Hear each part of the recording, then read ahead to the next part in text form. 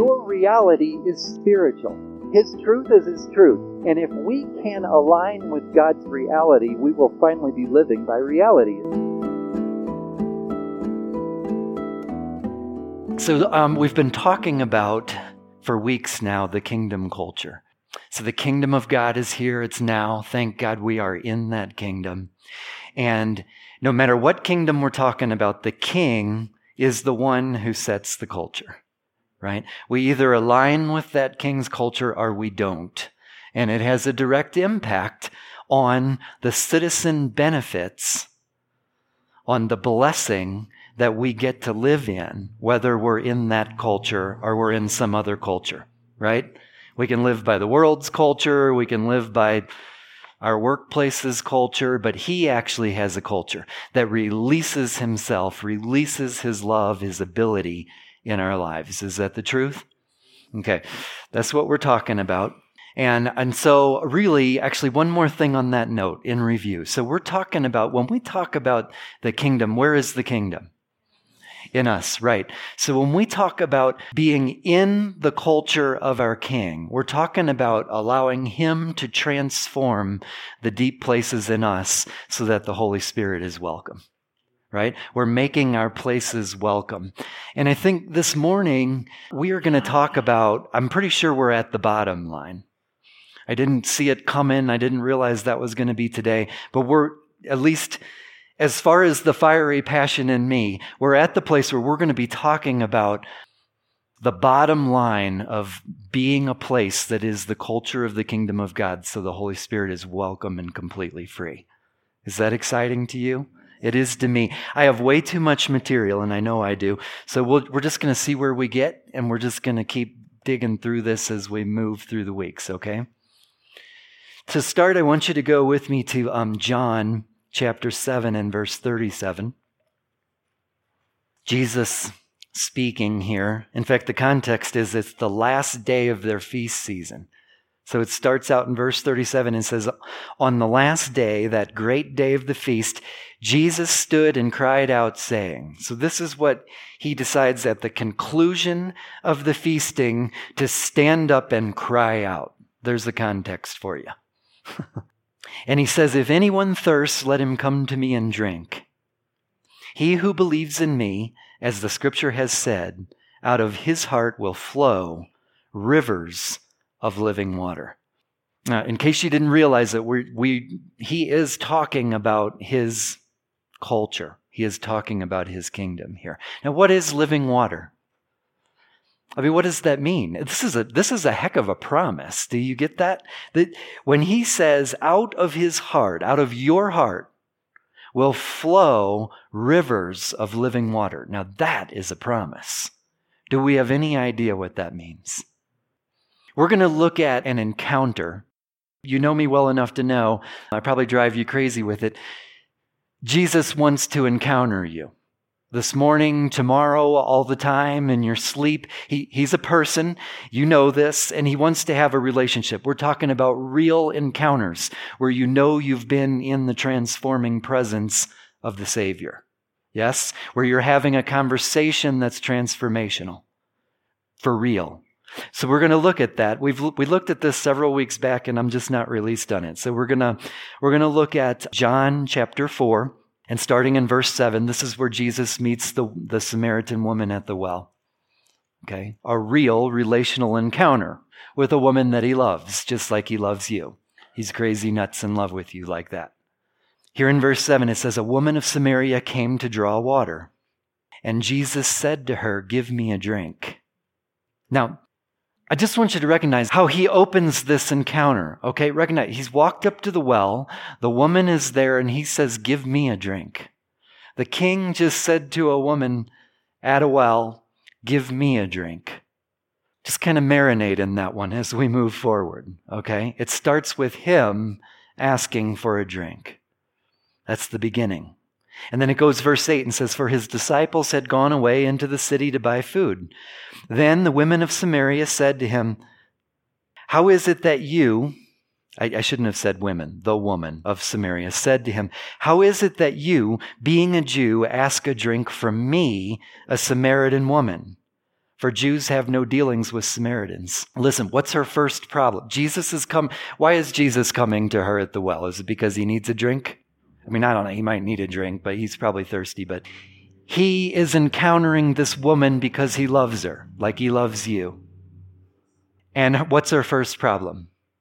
Her first problem is, I'm not qualified to have this conversation with you, right? I'm not qualified. You're talking to me? Now I want to do something. If you're comfortable with it, we're just going to have a ministry moment. We're going to ask the Holy Spirit to move even right now. If you just close your eyes for just a minute, if you're comfortable with that. And we're just going to ask a question, and I ask you to bring your faith. Bring your faith that the Holy Spirit's going to speak to you right now, okay? Lord, we just ask you, what is that thing in us that you want to deal with, each one of us, that makes us think we're disqualified to have that deeper conversation with you?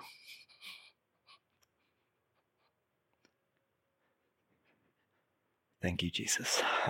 Okay, I'm going to pull it together. I'm all kinds of messed up from that worship. So the conversation goes on, okay? In verse 10, Jesus answers her. Now I want you to really pay attention to these words. And he says, if you knew the gift of God and who it is who says, do you give me a drink? Sorry.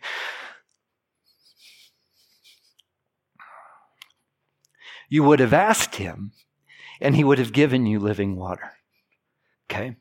There's the living water again. Okay, what is this living water? And what does he say? If you knew who I am, and you knew the gift that I am able to give you, then you would ask me for it. So why is she not, at this point in this relationship, at this point in the conversation, why is she not getting the living water? She hasn't asked for it. She doesn't necessarily even realize he can give it, that he's the one that can give it if she did ask for it. And she hasn't asked for it, okay? Keep that. So the conversation goes on, verse 11. The woman said to him, Sir, you have nothing to draw with, and the well is deep. Where then do you get that living water? Are you greater than our father Jacob, who gave us the well and drank from it himself, as well as his sons and his livestock? What's her second problem? She's thinking physically, and the well's deep. You see, we have enough faith to believe that God wants that deep relationship with us, that Jesus is crazy. If I say, do you know Jesus is in love with you? You'd say yes. But then as soon as you've got a problem, as soon as you've got something that you need God's touch in, we begin to weigh it in the physical, and we begin to wonder if God can touch my deep places. You understand, all throughout the scriptures, okay, the wells are your soul. The well is always him talking about your soul and trying to put himself, the kingdom of God, in that place. Always, every time. Even when you read in the stories of the Old Testament, just think, this is about my soul. I'm reading about a well. Okay? Okay, so we're going to do this the last time. I think this is the last time we're going to do this. We're going to ask the Holy Spirit to speak again just right now. Okay, so if you're comfortable with it, close your eyes. I'm just going to ask him one question. Lord, we just ask you to reveal to us right now, individually, what in our life that we wonder if you can touch that place and if you can meet us there. Thank you, Lord. See, that's our two problems. I'm not qualified. I have a worthiness problem. I think I need to be worthy for your love. And he says, I made you worthy. And then the second problem is, but my well, my wounds, my brokenness, my problems are far too deep, and you don't have what's necessary to meet me there. And that's all he ever wants to do. He wants to meet you at the well, like we're reading about here. So it goes on, I think we're at verse 13. Jesus answered her and said to her. So here's her answer about whether he's big enough to get water from the well. Whoever drinks of this water will thirst again. He's speaking about the physical well, right? And he says, but whoever drinks of the water that I shall give him will never thirst. Now I'm going to tell you what we're talking about. This is the bottom line of the culture of Jesus' kingdom. Are you ready? Never thirsting again is the definition of healing. Okay? Do you understand? This is how this works. We're broken. There's pain. There's harm. We're wounded. Okay? And that is our thirst. You understand, we go through most of our life and we're driven by thirst out of our woundedness. And he says, this is talking about your soul, right? We're at a well. And he's saying, for those who invite me in humility to meet in that place, in the most painful place, the most confused place, the most broken place, the depths of your well, he wants to meet there and give you a drink of himself, a drink of Jesus that heals that place so it never thirsts again. So you're never driven by wrong motive again. You never have an addictive need to try to fill this thirst from this broken wound that you've had to deal with your entire life ever since this wound happened. He wants to give a drink where you never thirst again. You're completely bound up. You're healed and sealed in the Holy Spirit. Why does he want to do that? Because he loves us, because he wants to live there. He's making a place for himself. You see, when he comes to the depths of your well, when he heals that place, when he binds it, seals it, he promises living water. That's the kingdom of God. That's the Holy Spirit. The living water is himself. He wants to make a home for himself, a place where he's welcome. In order to do that, he has to heal that place. Now it's a place for him. And he promises that when we invite him into the deep to work on those broken, those painful, those terrifying places, when we invite him into that place, it's the most terrifying thing in the world. I know. I get it. There's nothing more terrifying than the depths of your own well. When we invite him into that place, he heals that place and makes a home for himself, so that he can bubble out living water, a place that never thirsts again. Amen? That's the culture of his kingdom. He's ever wanting to meet you at your well. So here's what happens next. In verse 15, the woman said to him, "Sir, give me this water, that I may not thirst, nor come here to draw." So now she's finally like, okay, I'll take some. I'm convinced. I don't think she really grasps what he's trying to give her just yet, but she'll have some of that. She's thinking, because in their culture, she would have carried a pot, maybe for 3 miles or to get to the well. And she's thinking, boy, I don't have to make the hike anymore. And then look at what happens next. I just want you to know I'm telling you the truth so you can go home with assurance that this is talking about your soul. Look what happens next. Jesus said to her, "Go call your husband and come here." And the woman answered and said, "I have no husband." And Jesus said to her, "You have said well, I have no husband. For you have had 5 husbands, and the one whom you now have is not your husband. In that you spoke truly." You see, his original intention from the very, very beginning when he walked up to the woman and said, "Give me a drink," was to meet her in the depths of her well. You understand? Why did she have 5 husbands? Do you understand why is it just because, well, we're sinners, we just can never do what's right? And okay, it's true. But listen, there's a reason. It's because we're driven by our thirst. We're driven by the broken, wounded places that are deep in our well. It drives us until he heals it and makes it so you're not thirsty in that place anymore. He wants to heal that place. He wanted to have this conversation with this woman from the very beginning of the encounter. It's the reason he's at the well. He wants to heal her places so it's a home for him. Amen? You recognize he wants to meet you at the well. He wants to do this with you all the time. Okay, go with me to Luke 7 and verse 36. This is another story where Jesus is going to have another encounter with another woman. Again, it's a public place. Again, it's a room anyway. It's a private room with other people in there. But something really intimate is about to happen in front of a bunch of other people in the room, or at least some other people in the room.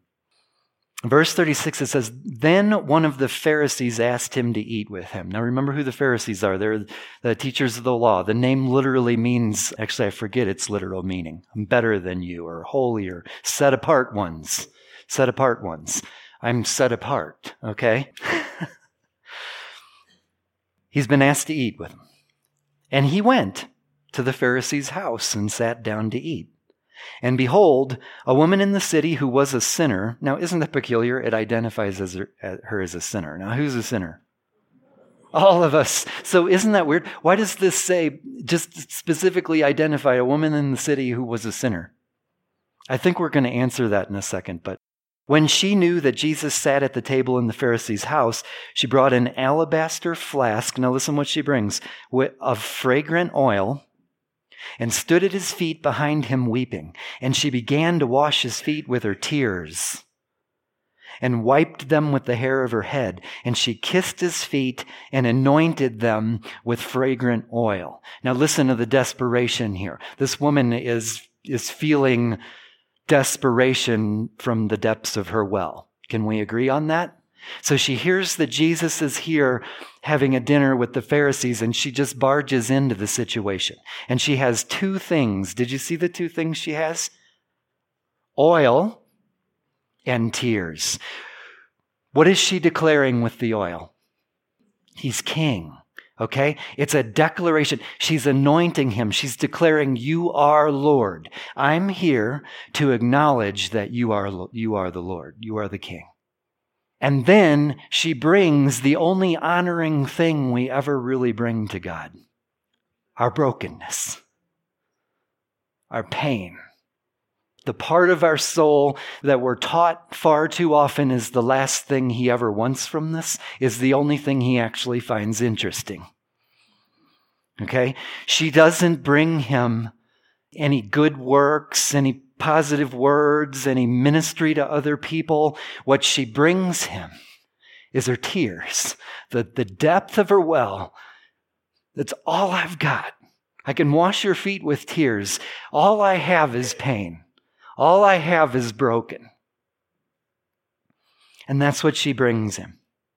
In verse 39, it says, now when the Pharisee who had invited him saw this, he spoke to himself, saying, this man, if he were a prophet. Now listen, you see, he's judging him. He's saying, is this Jesus fella a true prophet? Does he know what he's doing? He says, if he were a prophet, he would know who and what manner of woman this is who's touching him, for she is a sinner. You see, he's stuck on the disqualification problem. The woman at the well, she's not even qualified. He obviously doesn't know what he's doing because he's having this interaction with someone who's not qualified to interact with him, not clean. And you understand washing feet. He's washing his feet with tears and her hair. In their culture, washing feet was a servant role. She comes and serves. You see, the last one started with, give me a drink, and this one starts with her serving. You see, what happens with Jesus, you come and you give him an inch. You say, all I have is tears, and I give it to you. I invite you to that deep, broken part of my well. I give it to you in worship, in acknowledgement of you as my king, and you end up served. You go to give worship and you end up served. You'll never outdo Jesus' love for you. And Jesus answered and said to him, Simon, now this is not Peter, this is a Pharisee. He says, Simon, I have something to say to you. And so he said, teacher, say it. And he says, so now he's going to tell a parable, right? And he says, there was a certain creditor who had two debtors. One owed 500 denarii and the other 50. And when they had nothing with which to repay, he freely forgave them both. Tell me, therefore, which of them will love him more? And Simon answered and said, I suppose the one whom he forgave more. And he said to him, you've rightly judged. I think I want to tell you a story here about myself. I'm going to be transparent for a minute. So let's do this. Okay, so do you see in this parable, he turns it all upside down. It's the one who invites him into that deep place in the well. The one who's not willing to have a shallow relationship. You see, we pray, Lord, put your Spirit upon me. Let your Spirit be in this place. And he doesn't put it on the surface. That's not the kingdom of God. Think of the temple, okay? The Ark of the Covenant was not put outside of the temple. It was not put in the outer court where people gathered and where they prepared to go in. It was not even put in the inner court where the lambs were brought and the sacrifices were made and put on the altar and burned. The Ark of the Covenant was in the Holy of Holies. It was true of the temple then, it's true of the temple now. You are the temple now. And it's true of you now. It is in the deep places that he puts the living water. Does that make sense? It is in your deep places, the places that you don't even understand. You can read Psalms of David where he mentions that he doesn't even understand. He can't even comprehend the depths of his own well, the depths of his own soul. That's the Holy of Holies. That is the places where he wants to encounter you and heal and seal those places with the Spirit of God so that living water comes from within you. It's never going to be on the surface of your life that he pours his Spirit, that he pours living water. See, we can never stop. I'm going to move on in the scriptures here, but we can never stop realizing that our relationship with God is ever inviting him to the deep places. You know what you have to give him? Pain, woundedness, brokenness, shame, guilt. These are the gifts that he says, bring them to me. I want to transform that place as a place for me to live, as living water. Okay? So this is the transparency story. For some reason, I think I'm supposed to tell this for somebody. So we took a team down to Colorado Springs. Most of you know this already, and we've been training for prayer ministry with people. And a lot of it has to do with this conversation we're having today, inviting Jesus to the deep places in your well, to have an encounter, to have a touch with the Savior so we can be transformed. Of course, I'm going down there and I'm thinking, well, I'll go down with the team because, for the team. I'll be down there with them, right? I really should go. And so I do the training with them. And it took the very first time I'm sitting down there and God begins to meet me in the deep places, the broken places in my well. And I'm kind of mad about it. I'm like, we've done this. You've got to be kidding me. I'm here for the team. I'm not even a participant, really. I'm just... We are not doing this again. And I hear him speak just lovingly and say, we're going to go deeper. You see, we can never stop. And 8 months later, going through that thing, I come out transformed, like again, again. Just every time he wants to meet you at that well. I don't care how terrified you feel. I don't care how painful it begins to rub that pain deep inside you. Just get excited. Okay? Ask him to help you just be excited and trust his love for you and meet the Savior there because he wants to transform you. He wants your places in your well to be places for his Holy Spirit. He wants that for you. He wants that abundant life. He came so that you would have life and that you would have life abundant. Any death is not okay with him. He wants you filled with his life, every place healed, every place sealed with the assurance of the Holy Spirit, with the living water that comes out of you and changes your world. Do you want that? Then you've got to say yes to the Savior, even when you feel the terror that you're approaching a place that is a little raw, or you're approaching shame, and I just can't feel that shame anymore. I've suppressed it the best I can. For as long as I can, and he's meeting you there. You've got to say yes, Lord. You've got to trust his love and have a conversation with him. Let him go there and touch it. It's my prayer for you. Yeah, we're going to have to do several messages on this, I think. Okay, let's do this. I think we're going to do this. Go to John 7. Is that where we are already? And verse 25. This is a scene where, okay, here's the context. They're trying to figure out if he's the Christ. Okay, so there's a crowd or at least, some peoples. They're watching what he's doing.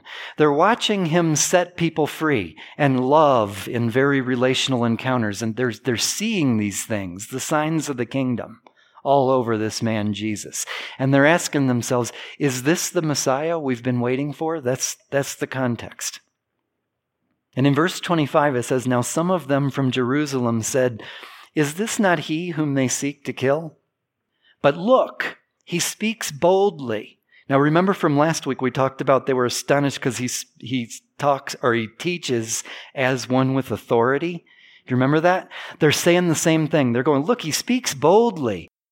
And they say nothing to him. So what are they saying? The they that they're referring to are the religious leaders. The Pharisees, the Sadducees, I'm not sure what, but religious leaders are standing there. And they're saying, he is speaking boldly, kind of like, you don't do that, not in front of the religious leaders. And yet they're noting that the religious leaders are not saying anything to him. It says, and they say nothing to him. So here's what happens. So they say, do not the rulers know indeed that this is truly the Christ? Or they say, do the rulers know indeed that this is truly the Christ? In other words, they're saying is the reason they don't say anything to him is because they know something we don't. Like, is this the Messiah? And they know it. And it says, however, we know where this man is from, but when the Christ comes, no one knows where he's from. So now here's what they're doing there, in case you're not tracking with that. They're remembering what they know from the prophets, and there are places in the prophets where they say no one will know where he's from. We're not going to go read those this morning for time's sake. But they're trying to snap it into what they know from their logic, trying to figure out, is he the Messiah? Okay. Then Jesus cried out. Here's the second time this morning we said he cried out. So we're looking at very, very passionate places for him. He cried out as he taught in the temple, saying, "You both know me, and you know where I am from, and I have not come of myself, but he who sent me is true, whom you do not know. But I know him," speaking of his Father, "for I am from him, and he sent me." And it goes on and says, "Therefore they sought to take him. But no one laid a hand on him because his hour had not yet come. And many of the people believed in him and said, 'When the Christ comes, will he do more signs than these which this man has done?'" Okay, this is what I want you to see. Why did their consideration of whether he is the Messiah land squarely on a conversation about the signs that he's doing? He's saying, if this isn't him, is there somebody else who's going to come and do more signs? Why is that the focus of their conversation? And I tell you, they realized in their culture more than we do in ours. They knew that signs are evidence of what is. Okay? We're talking about living water here. Signs, the manifestation of the kingdom means the kingdom's here. There are no signs without the kingdom, and there's no kingdom and power without the signs. Okay, now listen, in verse 32 it goes on, "And the Pharisees heard the crowd murmuring these things concerning him, and the Pharisees and the chief priests sent officers to take him," in other words, take him down, do away with him. "Then Jesus said to them, 'I shall be with you a little while longer, and then I go to him who sent me. You will seek me and not find me, and where I am, you cannot come.'" Now listen, it's really important to recognize who he's saying this to. He just told them, where I am, or what I'm up to, what I'm doing, you cannot come. Who's he saying that to? The Pharisees. Okay, that's what he says. And who are the Pharisees? They are the religious that are above the conversation in the depths of the well. They don't have the conversation at the well. They've worked it all out into religion. Religion is the enemy of God. Okay? Jesus' conversation with the woman of Samaria at the well was not a religious conversation. In fact, there wouldn't have been a Pharisee alive that would have viewed that conversation as legitimate. Does that make sense? So for those who do not have the conversation at the deep places of the well are those that cannot come. The kingdom of heaven is not for you. And then the Jews said among themselves, where does he intend to go that we shall not find him? Does he intend to go to the dispersion among the Greeks and teach the Greeks? What is this thing that he said? You will seek me and not find me, and where I am you cannot come. He's just speaking about his kingdom. He's speaking about the kingdom that he invites you into today. And the entry is that deep conversation at the well.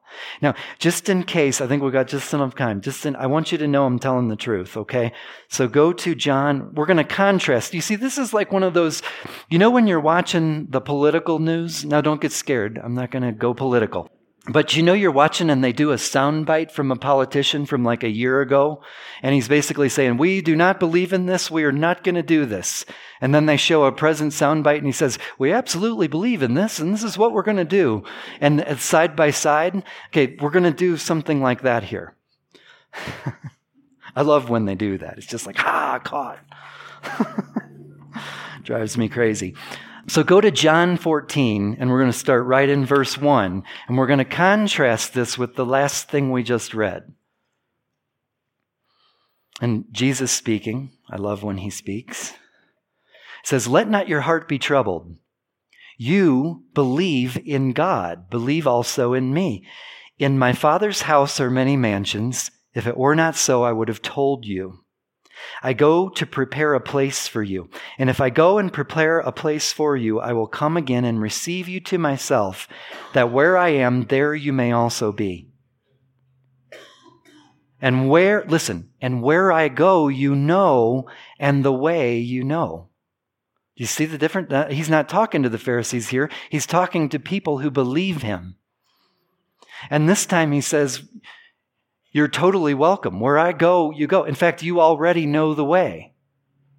Now, of course, okay, so verse 5, Thomas, one of the disciples, said to him, Lord, we do not know where you're going, and how can we know the way?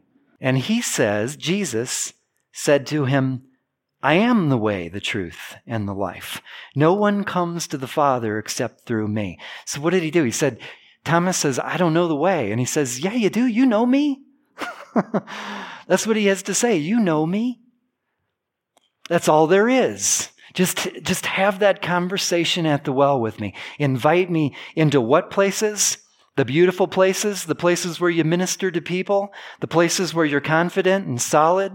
He wants to have a conversation with you where you're most broken, where the pain is unbearable, or the shame is where the shame is mounted to where you don't even want to think about it anymore. In fact, you've become very good at not paying attention to that shame anymore because you had to for survival. And it ever creates thirst that never goes away. You ever have to tend to that place of shame, that place of broken, that place of hurt, that unforgiveness. Tremendous amounts of energy go to taking care of that place all by yourself. And Jesus says, I want to talk to you in that place so that it's never thirsty again. I want to make that, Jesus says, I want to make that the most powerful place for me to dwell that you have. I want to take your shame and I want to make that the most powerful stronghold I have within you for living water. I want to take your brokenness and I want that to be my home. I want to heal and seal that with myself, with my Holy Spirit. Can I pray for you on this matter? Even though I'm going to pray for the deep parts of your well, can I pray for you? It's dangerous territory. Jesus may actually meet you there. And start a journey of some painful things because he wants to have it. You trust him? You trust that he loves you so much that it's okay to let him have a conversation in that place with you? Okay. Father, we thank you for your love over us, your children. We thank you that we are sons of God and that your plans are only good. And we thank you that you were never okay with these broken places in us. You were never okay with the shame or the pain. And we thank you that you have always had a plan for your ministry of reconciliation at our well.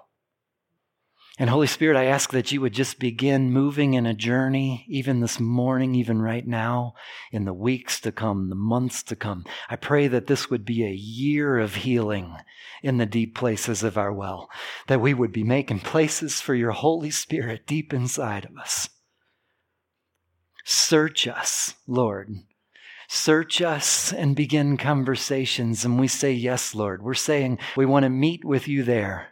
If you will start that conversation in our broken places, we say, yes, Lord, we'll meet with you there, and we ask for your healing. We ask that you would have that healing touch, that healing conversation, and we'll walk with you. We give you our willingness to walk with you. Help us trust you when you start that conversation, Lord. We have faith, but give us faith where we don't have it. Help us to walk with you into that scary place. And Lord, I bind the ability of the enemy to bring up fear when you try to start the conversation and say, give me a drink. I bind that in the strong name of Jesus, our King. And shame, Lord, in the name of Jesus, in your strong name, I bind shame.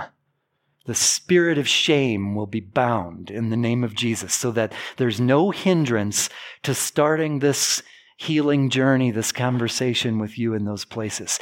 And Lord, we give you our faith that you are making places that are filled with your Spirit, that bubble under pressure of the living water, so that your Spirit is flowing out of us like a river. Make places like that, Jesus. We want that. We're desperate for you, for the living water. I ask that you would take thirsty places and transform them into places that never have thirst again. In the name of Jesus. In your name, you're our King. We love you. Amen.